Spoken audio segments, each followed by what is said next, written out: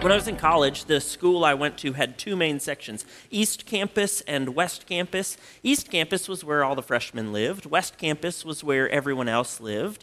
And there were classes that met on each campus, on East Campus and on West Campus. And so there were buses that would take you back and forth between these campuses. And as you were leaving East Campus or coming to East Campus, you would go underneath this bridge. There was a city street that went above, and you'd go under the bridge through a small tunnel. And it was a tradition among student groups to, whenever they had an event to advertise or something like that, to paint the bridge, to paint the walls of this tunnel. So whenever a group would paint something on this bridge, as you might imagine college students would do, they didn't scrape off the thing that was painted on before.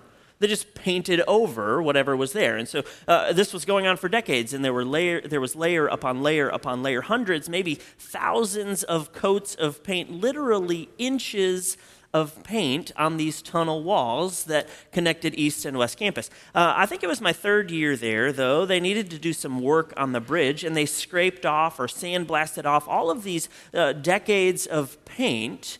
And I assumed that underneath was just some bland, boring concrete wall, but no, it was brick, beautiful red North Carolina tobacco town brick, and it had stone caps at the top, and it had scroll work in the middle. It was this beautiful, hand-laid, intricate, expert craftsmanship. But what happens when you put hundreds of coats of paint on something, one on top of the other, is that you just sort of fill in all those intricate parts, and eventually it doesn't look like anything. It doesn't look like it was meant to look. It just looks like a wall. I tell you this because it seems to me we spend a lot of time in our lives doing that to ourselves. We roll one more coat of paint on the exterior without scraping off any of the stuff that lies deeper down, without doing any excavating, without getting rid of the old stuff. And we trick ourselves into thinking that somehow putting something on the outside is going to do the trick. Just one more coat of paint and we'll get it right. But that doesn't work. Not when it comes to character, which is what we're talking about in this series, because character has to do with the things that are deep down inside of us. And no coat of paint on the outside can transform what's inside.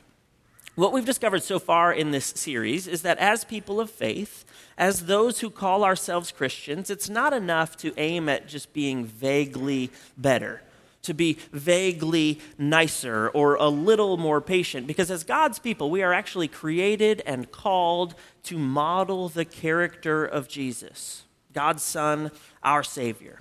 And that gives us some heartburn because we believe that we probably could be a little bit kinder. We believe that we probably could be a little more generous or a little more compassionate, but we know we're not perfect. And we doubt that we can actually be just like Jesus. And yet that's the call. That's the call, to live a life that radiates kindness and mercy and forgiveness and unconditional love, to have within us the character of Christ. But that doesn't happen by putting on one more coat of paint. It doesn't happen by getting new clothes or a new car or taking a class or anything on the outside. That doesn't work. That's not the way to character. Because if you don't scrape off the original layer of paint, if you just try to paint over what's already there, you end up getting deformed. You end up filling in all the intricate parts of who God made you to be, and you can't live as God intended you to live. All the details, all the mastery, all the intricate craftsmanship will be covered up. And actually what happens when you put layer upon layer upon layer of paint is that those layers at the very bottom get weak and they begin to slough off, and the paint on the outside, the new stuff, begins to look cracked and faded much sooner than it should. So I know that I'm not, this won't surprise you, I'm not an expert at painting fingernails. I don't do it in my life or on my hands very often, but some of you do. And when you paint your fingernails, you don't just put on another coat on top of what's already there. No, you get the little bottle of the stuff that smells terrible, and you put it on a cotton swab, and you scrape off, you rub off the original layer of paint. You have to strip away the first layer before you put the next layer on. But so often in life, we don't want to do that when it comes to our character, to the deep down stuff of life, that's the stuff that's in our hearts and minds and souls. We want to ignore the difficult, dysfunctional stuff that's inside of us and try really hard to make sure that on the outside everything looks okay. Jesus makes it clear, though, that the strategy for growing and nurturing character isn't more paint. It's not to manufacture more character. It's not to try harder. The strategy is to allow Christ's character to live through you. The past couple of weeks, we've been reading John 15. I'm the vine, you are the branches, Jesus says. I'm the vine, you are the branches. And the only way for the branch to bear fruit is to stay connected to the vine, because it's the character of the vine that flows through the branches. Over and over, Jesus uses the same word, abide. Those who abide in me bear much fruit. That's when you start to bear fruit, when you're abiding in Jesus. And it's not because you're trying harder. It's because you're connected to the vine. It's because you're connected to Christ. And it's Christ's character that's living out through you, and that's different, and that's good, and we like that. And when we get it right, we start abiding, and we're seeking constant communication and constant connection with Christ. And we're abiding, and we think, okay, I'm connected to the vine. Now what? Now where am I going to see the fruit of my relationship with Christ? You know where we look? On the exterior, on the outside. We say, okay, God, I am abiding in you. Fix her. God, I am abiding in you. Fix him. God, I'm abiding in you. You see this problem I have at work. God, I'm abiding in you. Fix that problem. Fix that. Fix him. Fix her. The things on the outside. But what about the inside? Paul says when you're abiding in Christ, it's not the outside that's going to change, at least not first. But when you're grafted onto the vine, when you're connected to Christ, do you know where God is working? Inside, in you. God is scraping away all those old layers of paint, digging down, mining your soul for all that difficult, dysfunctional stuff within to get rid of it. To get rid of it so that your soul, your heart, your mind can be transformed.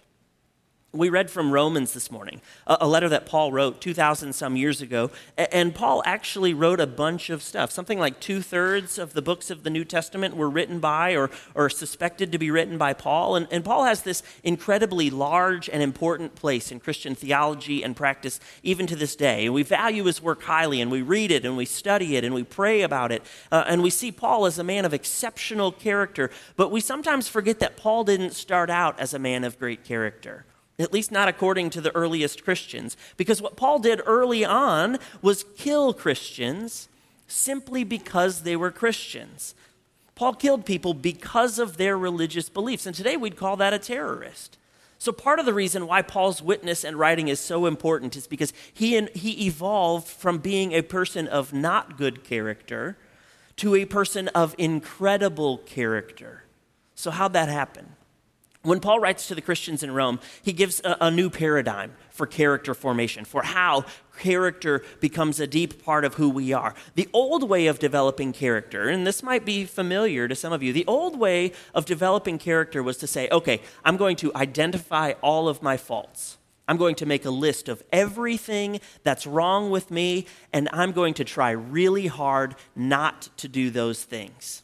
And each time I do one of those things, I'm going to punish myself. I'm going to make myself feel bad. I'm going to work harder to not do it again the next time. That's sweat of your brow, beat yourself up, work harder, manufacture character approach. Paul says the same thing Jesus says. Give that up. It doesn't work. It never works. It might work for a day or a week or however long you can keep your New Year's resolution, but that does not work. Eventually you slide back into doing what you used to do. Paul wants to see wholesale change in our lives, like he saw in his own life. So he writes to the Christians in Rome and says, I appeal to you, therefore, brothers and sisters, by the mercies of God, to present your bodies as a living sacrifice, holy and acceptable to God, which is your spiritual worship. That sounds confusing. Spiritual worship. Now, sometimes when I'm reading Scripture, and you can do this too, when we're reading Scripture and you come across a phrase like spiritual worship and you think, what does that mean? I sometimes will open up different versions of the Bible on my Bible app, different translations, just to sort of get a sense, what's that mean, spiritual worship? And actually, I was doing that this week with this passage, and the King James Version, the Old English, thou shalt not, that one was the most helpful in helping me understand spiritual worship. Because what it says is, present your bodies as a living sacrifice, holy and acceptable to God, which is your reasonable service. Spiritual worship is reasonable service. In other words, in light of everything that God has done for me, in light of the fact that I'm standing here drawing yet another breath, have yet another opportunity to live and to love, in light of everything that God has done for me, my reasonable response, my logical response is to make myself a living sacrifice. In Paul's world, that paints the picture of somebody crawling up onto the altar table and offering ourselves to God. God, here I am. I'm all yours. Do with me as you please. But Paul points to a problem just really obliquely in this. We're living sacrifices. And that's the problem, because we get up on the altar and we say, God, here I am. And then a minute later we get off the altar and say, but just not yet, because I've got to do this one thing first. Or God, I can do this one on my own. God, I'm all yours, but hold on, I need to do this first.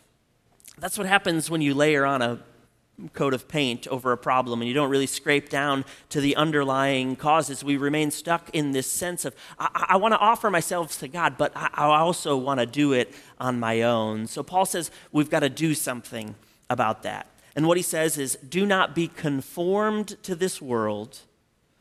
Don't let yourself be poured into the mold of the world. Don't let your life or your family or your marriage or your relationships be conformed to everyone else's. Don't be conformed by this world. We've talked about this. The form this world puts out is a priority not on character, but on accomplishment, on achievement, on resume virtues. And I don't want to be conformed to that. I don't want to be conformed to the world. Great, Paul says. You don't have to be conformed, but be transformed. Be transformed by the renewing of your minds. Now, we're getting used to renewal around here. We're in the middle of all these building renovations. And the thing about renovations is that you've got to get rid of the old stuff first. We're redoing the kitchen in the fellowship hall. And when you redo a kitchen, you don't put new appliances on top of old appliances. You don't get a new stove, and put it on top of the old stove. With lights, you don't put new lights in on top of the old lights. You take out the old stuff first. Renovation requires taking out the old stuff first and then putting in the new. And the other thing with renovation is that it takes a ton of time. You've maybe noticed this as months have ticked by. It takes a ton of time. And the joke is that if a contractor tells you it'll be ready in October, it'll be ready in April or something. And so it takes a ton of time. And sometimes you get inside this renovation project and you're going about the work of renewal and you think, what are we doing? I can't believe we're doing this. It's so messy. There's all this junk and dust and debris. Nothing is clean. I don't know where to find anything. We got to set everything up every week in the gym. And you know what? Our old kitchen was good in the first place. Why are we even changing our old bathrooms were good in the first place. You're in the middle of it and you just want to go back to the way it was because it's too messy and it's taken too long. And Paul says, look, if you're going to truly change, if there's going to be deep down, lasting, meaningful change in your life and in how you live, if you are going to be transformed, it's going to take more than a layer of paint. You can't put the new appliance on top of the old one. In fact, you can't do anything on the outside. It has to do with being transformed and letting God renovate your heart and your mind and your soul. And God's renovation starts by taking out all the old, by getting rid of it first. God renovates by coming in and scraping off all the paint, removing all the old attitudes and opinions and prejudices and narrow-mindedness. All the old stuff goes. You can't keep that stuff. You can't keep the old dysfunctional stuff inside of you and just layer on God's presence and say, okay, now I'm ready. We have to let God come in and scrape down to the original, masterful, intricate creation that God made you to be. And then God will begin to fill you up. God will begin to fill you with the fruit of his Son, the fruit of Christ's character. We're going to talk about this next week, but once God tears out all that old stuff, God's going to fill us with new things like love and joy and hope and patience and faith and generosity. God's going to take out all the old stuff and fill us from within with Christ's own character, and we will, with God's help, become the people God created us to be. So in a minute, we're going to pray. But before that, I want you to consider two questions. And I want you to take these questions home with you, and I want you to pray about them, and I want you to talk about them with people you trust, because God wants to renovate you. Every person in here, God wants to begin or continue or complete the renovation that God is doing in us. So two questions for you to take home. First, what needs to come out of you? What's all the old stuff that you're carrying around? What's the old, broken, dark, dysfunctional, painful, harmful, hurtful things that are deep inside of you that God needs to scrape off or pull out? Now, there's no shame in having those things inside of you. There's no shame in carrying those things around. We've all got them. But what does God need to pull out of you? What does God need to scrape off your heart, your mind, or your soul so that you can be made new? And then the second question. What do you hope God will fill you with in its place? What do you hope God will put in its place? God's going to take all this old stuff out of you. What new stuff do you want to be filled up with? We're going to talk more about this next week, but God gives each of us different gifts. God prepares us each in different ways. We'll be filled with different gifts. So what do you hope God will do in you? What needs to come out of you? What do you hope God will put in its place? Take those questions home, pray about them, think about them, talk about them with people you love. And now let's go to God in prayer. God, we are tired of putting on coat after coat of paint. We're tired of trying to cover up all the things deep down inside of us that aren't what we want them to be. So God, we invite you into the deepest, even the darkest parts of our hearts, minds, and souls, because we trust that you are the master builder, that you can renew us no matter how much paint or dirt or grime we've acquired, that you can tear down walls we've built, that you can rebuild everything new in us. So God, take out all the old stuff and fill us with your grace. Transform us through the renewal and renovation of our souls so that we might begin to bear good fruit, and so that through us the world might know you. We pray it all in Jesus' name.